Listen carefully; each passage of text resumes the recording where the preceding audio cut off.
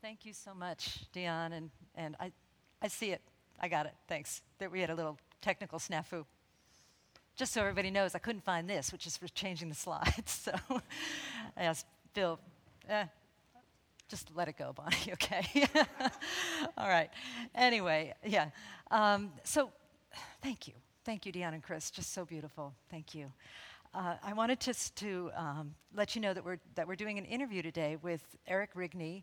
Eric is the nephew of two of our church members, Bill Kohut and Annie Kohut, and unfortunately they're in North Carolina, so they couldn't be here. Also, Eric is married to somebody that sings here sometimes, who also couldn't be here. She's in Hawaii, so it's just you and me and the folks here. So yeah, Eric's going to tell you about himself rather than have me do a bio or an introduction. So Eric, why don't you come all up and we'll give Eric some love as he comes to the stage. Thank you. Have a seat. And Eric, do you want to change the slides? Yeah, sure. Okay. So what you do is you point it at the computers there. It'll work. It'll work. Yeah. Normally people work out the technical details before they get on stage. However, it did not cross my mind. Yeah, it takes the fun away, right. So, Eric, I'm really curious to hear about what the main thing was for you on this journey, but we'll get there, okay? Sure. I want to hear a little bit about yourself first, and who were you and your family prior to making this journey? Yeah, in 10 words or less. Yeah. So, my wife and I, when we met, she met me just before I went on another sailing trip. So my uncle is a sailor. He built a sailboat in his backyard out of ferro cement. And when I was 14, I sailed with him to Hawaii and back. So I started getting that in my blood. So by the time I met my wife, she sailed with me on that same boat from Hawaii to California. So she was 25 and a half days on that sailing passage. So afterwards, I asked her, I said, look, I have a goal to sail around the world someday. And if you want to do that, then let's stay together. If not, Whoa. So now she said she wanted to do it. So we then pursued our lives, and our whole goal was to save money along the way whenever we could. And so she became an opera singer and because sang. it's such a lucrative career, right? Yeah, I know. It's quite the Yeah. moneymaker. Yeah. We're big on passion. You Yeah. pursue your passion, pursue Yeah. your purpose, the main thing, right? Right. And so she did that. So she sang with LA Opera for 12 years, and I worked at Sony Pictures. I eventually became a vice president there, and so at some point we reached a time when we were young enough and had enough money in the cruising kitty, as they call it, and our boys were old enough to where they could participate. So we then quit our jobs and moved on to our 42-foot sailboat. We named her Can Do because when you're on a boat, people don't call you by your name, they call you by your boat's name. So I wanted the boys to hear the Can Do boys, the Can Do brothers, the Can Do family. Uh-huh. So that's why we named her what we did. And then, so anyway, so we I don't want to say we left our lives because we loved our lives, but we wanted to go on an adventure. Mm-hmm. And it was going forward. It wasn't a statement against the society or anything like that. It was more of a wanting to go forward. Uh-huh. So. Oh, that's wonderful. And you tell us how you spell can do. Kandu. We wanted to make it more exotic. Uh-huh. Wow. So what was it like to leave everything? It was hard. Leaving is not an easy thing because what you find is that your possessions possess you. Oh, yeah.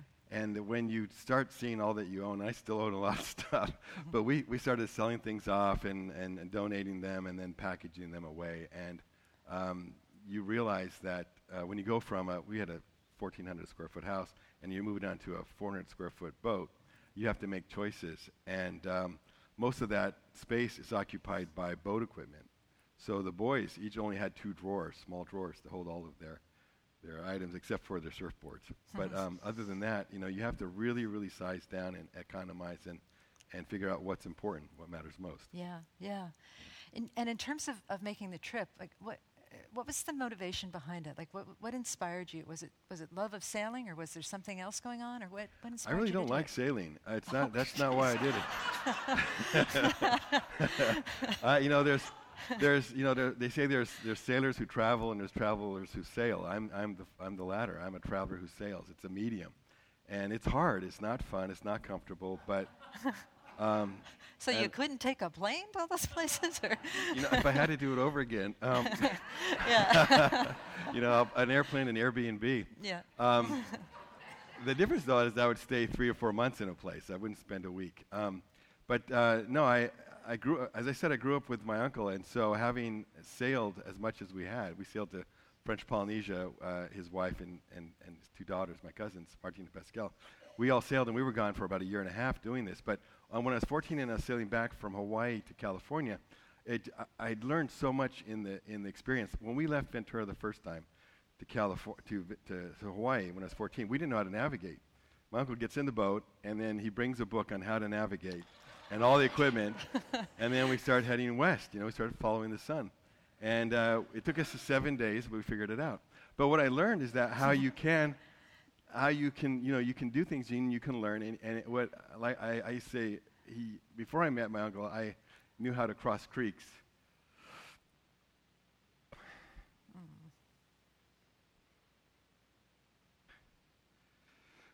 He taught me how to cross oceans. Oh man!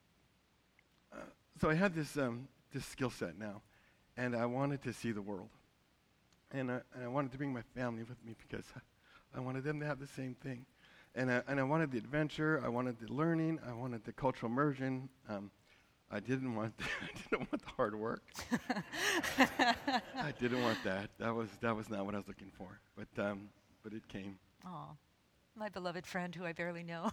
Thank you so much for your tears. It just shows your heart and your love of your uncle, who many of us who know him love him. All of us who know him love him. Some of you don't know him, but thank you so much for that. And it's just so remarkable to me that we have the opportunity to talk to you, who has a skill set and a great passion for something that many of us don't know how to do. Many of us don't know how to cross an ocean. No, now our eldest son is now teaching sailing at Club Med. So I have this bracelet from Club Med, and he's going to go teach sailing in the Caribbean here pretty soon. So he loves the sailing. The younger one, he's like, he'd rather be at Four Seasons than do anything else. so he's like you. He doesn't really like to sail. Well, he likes nice things. He likes nice things. Yeah. So yeah. Well, not taking cold showers and. Yeah. It sounds like some of the things that happened on the boat were not that nice. And when I first contacted Eric, he told me that he had about seven lessons, and I thought, well, that's probably too much for one service, but we'll have you come back. But tell us about the lesson that you wrote me to about that thing that happened that wasn't quite so nice. Yeah. So when you're preparing for this adventure, and here I'll see if I can show the family there. See if I get the right one. There we go. There. So that's us. Can you all see? Before leaving, we're off in Ventura, okay. getting ready to sail away, and that's our boat, Can Do. And when you're planning for this thing, this is something I've been thinking about for decades. So I'd been thinking about this for 40 years before we left. I was 14 when it first came into my conscious to do this, and then 10 years leading up to the departure, I was seriously planning this. I was doing a lot of reading and trying to make sure that I crossed my T's and dotted my I's, because ultimately, as much as the adventure meant something, cultural immersion and all those fun things, is safety. I needed to get my family back in one piece. My mother-in-law would kill me if I didn't bring everybody back. Yeah. So I was afraid of her. So you cross oceans, but you're afraid of your mother-in-law. Exactly. I get it. I get it. That's the tempest. Yeah. So the tempest. So I did a lot of preparation and tried to make sure that I could everything. So when you're going on a trip like this, here's Can Do in front of the Ventura guest dock just before we left, a couple days before we left. You have to prepare. We're going to be gone for 5 years. It wasn't like a 1 year thing or a few months. We were gone for almost 5 years, 4.5 years. And so you have to bring all of your spares then. When you're leaving, you're packing for anything not anything and everything, but as much as you can anticipate and afford. And so you're making a lot of choices. So a lot of money was spent that, fortunately, we didn't use. When you have a life raft that costs $6,000, are you upset you didn't use it? Not so much, no. So, it's all this preparation. So then we go to leave, and I'm still working on the boat all the way down. At some point, they say you have to untie the dock line, or as you say, you have to get off your donkey. Yes. So we got off our donkey, we untied our dock lines, and we left. And then our uncle was So this is on the passage. We're leaving from Mexico to the Galapagos, and my uncle met us down in Mexico in Puerto Vallarta with some equipment that we needed to fix the boat to get it ready to go, because things kept breaking that I didn't anticipate. It was never ending. I was never able to catch up. And this was frustrating me because I wanted all the big stuff to be done so I could relax and enjoy my time with my family, shoulder to shoulder with the boys, and just have the dessert and stay away from the vegetables kind of thing. So, but then it wasn't working out that way. And what happened was Uncle Bill got seasick, and so when you're in a small boat like this, we have a stateroom up forward and a stateroom aft, but it was all full of, the aft one was full of equipment. So our main living space was just this main saloon where there's a settee on one side and a settee on the other. So he was sleeping on one side of the boat. So half of our living space was, 4 of us were sitting on one bench basically. And it was hot and sweaty. The water temp was 89 degrees Fahrenheit. The water, and that's the water temperature, outside 89 degrees. So it's hot, it's sweaty. The air conditioning is not working. There's no air conditioning. We have little fans that are blowing, but our refrigeration's not working so great. I'm afraid our food's going to thaw out. And then I started having system failures, big ones like the cooking. The gas wasn't working well. And then I couldn't charge the batteries. And if I can't charge the batteries, then, we're going to have to hand steer because we have the hydraulics. The weather wasn't what I thought. I thought it'd be more of a steady weather pattern. We had a confluence of 3 different swells. So the boat had this crazy movement, and you could never relax. And so the easiest way to relax was to lie down. And then you couldn't leave anything alone because it would fall down for the most part. And the winds were so weak that we had to motor sail the whole time. So at some point, with my gas not working very well, with the batteries not charging, the freezer might be failing pretty soon, and then I might run out of gas. When I say gas, I mean diesel. I don't know if they were going to be able to motor sail our way all the way to the Galapagos, which we were headed toward. And that was like a big deal. And we were slow in the season, so we were not in the best weather conditions, a lot of squalls and whatnot. So I was really, this is what a squall looks like. So a squall is like its own little storm cloud that travels over lots of rain, and the wind changes direction, strength, and you never know what you're going to get. It's like a box of chocolates, right? Right.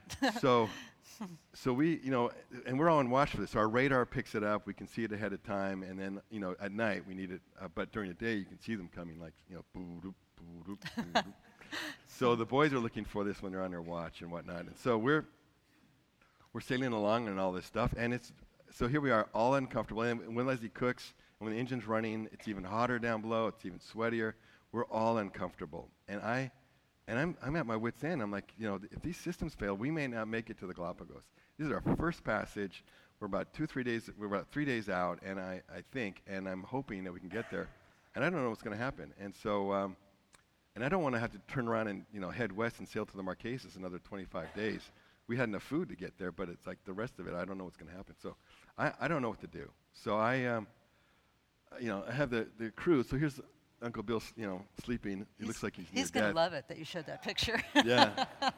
And then Trent on the other side. Yeah, this is like, Yeah. And then we're having some fun. This is some fun times. It wasn't, I tried to put on a positive face whenever I could.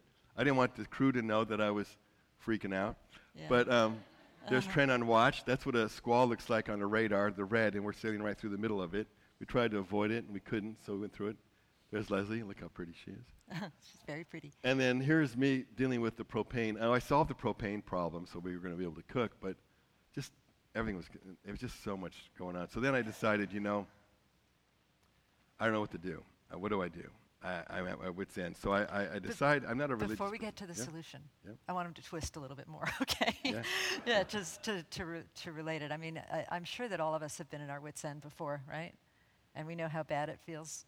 And it seems like there's no solution. And, think a moment about what you would do if you were twisting in that type of horrible situation, because there was a lot at stake for you, wasn't there? Everything was at stake. Yeah, everything was at stake.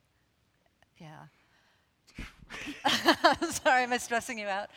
Well, just to lighten it up a little bit. I bring myself to the space. That's what happens. Is when you bring yourself to tell the the story. space. I put myself where I was. Yeah, and it sounds like a combination of hopelessness and despair. It was creeping in, and what I didn't want is I didn't want it in. That door I wasn't going to open that door. Yeah. Because you can't. You can, And so, so you it's can not go an to- option. Yeah. So then tell us what you did. So, so I'm not a religious person. But, so my family grew up. My mother was a very free thinker, so she let us find our own paths. And so we all have our own relationship with whatever higher spirit, God, Allah, whatever you call it. We just we have our own relationships. Yes, and you get that we're kind of open to all paths, right? Including the teachings of I Love Lucy and Mr. Rogers. And Yeah, all no, that, so you get that. this is Yeah. why this is a good fit for me. Yeah. I thought, maybe I should talk to God. You don't believe in him, but she's going to talk to him. Well, it's not that I don't believe in. I believe in a higher You spirit, but I believe don't something. believe in a name or a Yeah. sex or a. I gotcha. So it's just a bigger thing. But I figure, it can't hurt. So.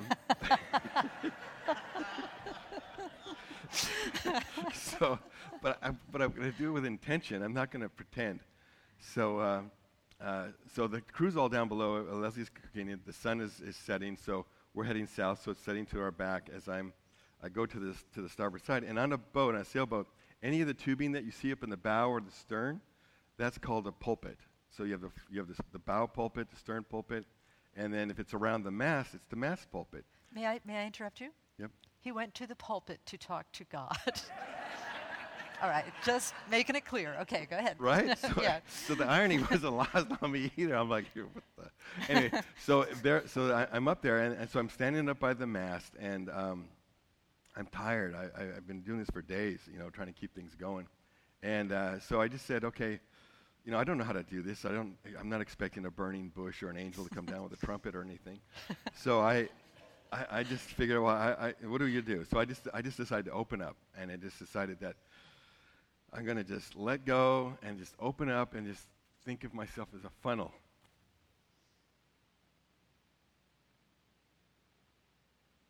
And I started with a complaint. Started with a complaint, he said. Yeah. I worked so hard. Why am I here? Why am I in this situation? I wasn't crying then.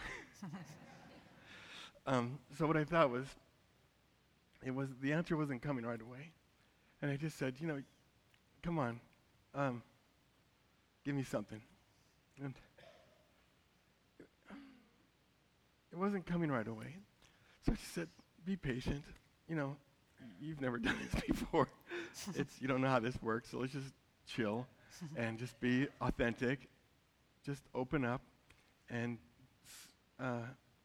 succumb to it. Just let it take over. Surrender to it. Let it happen. Mm-hmm. And then the staysail started luffing. The what? The staysail. It's a sail that's in between the forward sail and the mast. Ours is really bright orange, and so it's letting me know that it needs attention. It's like it's making noise, like hey, I got to do something about this. And then the main starts to make noise, and I'm like, you guys leave me alone. I'm talking to God here. Was there any thought in your mind that God might have been talking to you through the staysail and the sail or whatever it is you called it? Well, that's what I started to think.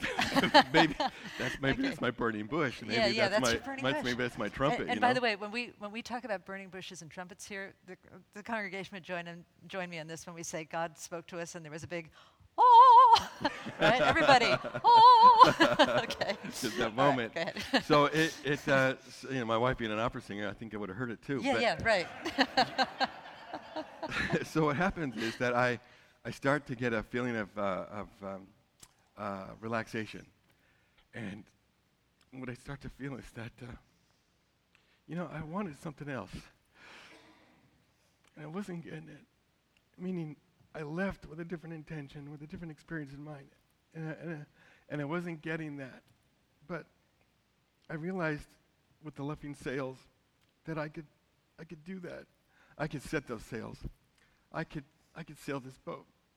I had the skills. And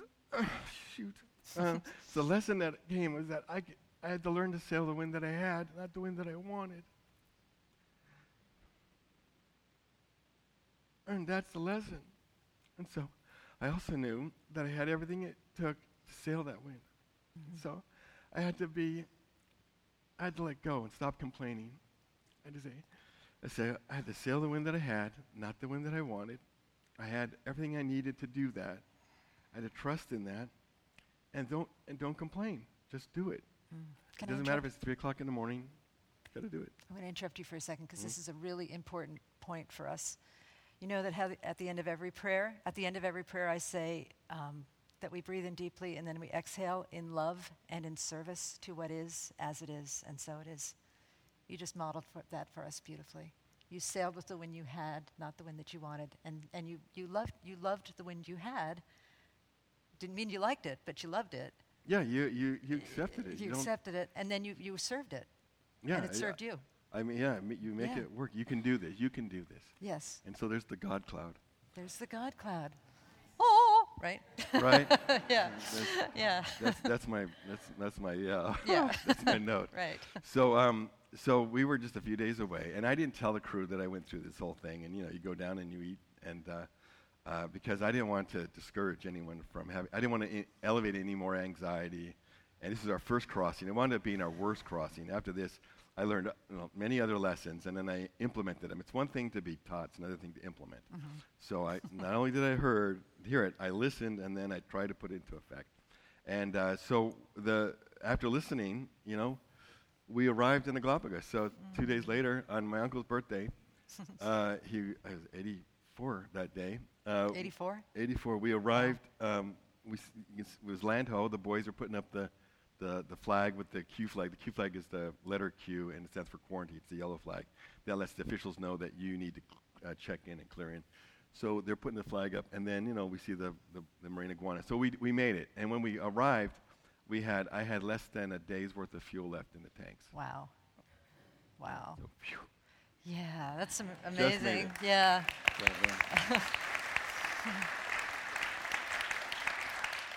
And so what happens when I tell these stories, I put myself in there, my brain and everything, and so it's just that's where the emotion comes from. Yeah, well, you put us all there too. I mean, we're right there with you, and although I don't know if anybody else here has sailed around the world, possibly, but we've all been up against something that seems insurmountable, and you just taught us a great lesson on how to be with that, how to look at it in a new way. This denomination, we often refer to it as New Thought, Ancient Wisdom. And so we base a lot of our teaching on ancient sages, ancient wisdom teachers. That's what all of those are up there. They're not all ancient. Some of them are more modern than others. Some of them are still alive. But ancient wisdom, and then the other part of that is New Thought. Because often when we're stuck in a situation that seems insurmountable, if we can just shift our thinking about it just a little bit, as you did when you spoke to God in the pulpit on your boat, yep, and got annoyed that the sail was getting your attention. It's so relatable, isn't it? Even if we haven't had that exact experience, it's so relatable to be up against a problem that seems insurmountable, and then just a little tiny shift in our thinking makes a huge difference. So we celebrate that with you. Yeah, thanks. It's because it could be financial, it could be health, it could be absolutely a relationship thing. It's sail the wind you have, not the wind you want. Yeah, sail the wind you have, not the wind you want. I'm going to remember that. I also like seeing that Bill looks a lot better in that picture with his bottle of champagne. Yeah, he looks a lot better. We arrived from that point, about 4 years later, we arrived back at the Ventura Yacht Club dock on his birthday. And so, 88th birthday, we arrived 88th back. birthday. Wow, that's so cool. So that was 3 years ago. Yeah. Because his birthday's in just a few days. 3 days he's having another birthday. He'll be 91 then? 92. 92? No, wait, I think, oh man. I don't know. Do the math. I'm not a good math Yeah, person. no, you're right. You're right. You're right, Okay. 91. Yeah. One more quick question that's sort of off the cuff. Does your mother-in-law know that you call her the Tempest? Is she watching? I think okay.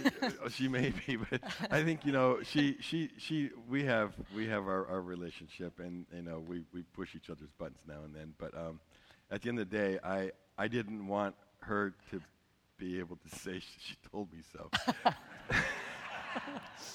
Because she was not a fan of this whole concept, and a lot of people aren't, and it's just I can understand that, but you have to do a lot of research. We actually wound up sailing through the pirate zone, and that wasn't the plan, but I did the research, and whenever you do something, I would say do it with information and knowledge, not with anecdotal, because a lot of times the fear stories get recycled and reshaped, but it's the same one story that gets carried on for 20 years, and you find out that's one instance, it's not 20 instances. So Yeah. you got to dig deeper. One thing that we talk about here that's from Islamic wisdom is trust in God, but tether your camel too. You know, and it sounds like you did that. You trusted in God, but you also armed yourself with I did the homework. I did not. I really felt that I tried to do it solo as much as I could, and then, you know, when you had to go to the pulpit. But same here. No. Yeah. Kidding. So, Yeah. so, but we find. I mean, at the end, you know, the thing is, Leslie says something. She says, if you don't pick your challenges, God will. Yeah. So she says you got to pick your own challenges and pick hard ones, because if you pick easy ones, God will say, no, that's not hard enough. Here, take this. Yeah. Another question: have you ever considered a career in ministry? Because you got it, dude. You got it. Yeah. If I could stop crying. What'd you say? If I could stop crying. Oh no, that's part of the job. That's part of the job. Yeah, part of the job. Yeah. No, but I love sharing. We learn so much, and it's just Leslie says, you know, ours is to learn and to teach. Yeah. And that's what our purpose is. And so we try to learn hard lessons and then teach it. And then you teach them, and you've done an awesome job teaching. Thank you. What is the most important thing for us to know? You know, I had a different idea that I was going to say about this, but I would say that, you know, listening to you. Aw. Lord have mercy. Really? Oh, I mean, thank you. Thank you. Thank you. That's very sweet. Thank you.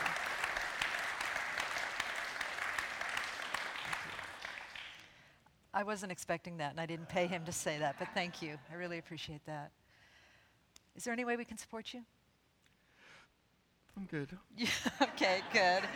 Well, Really good. Eric, thank you so much. Thank you so much. We'll just give you some love. We'll stand up for you.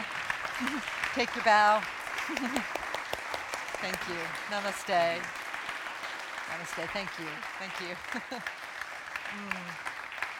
right.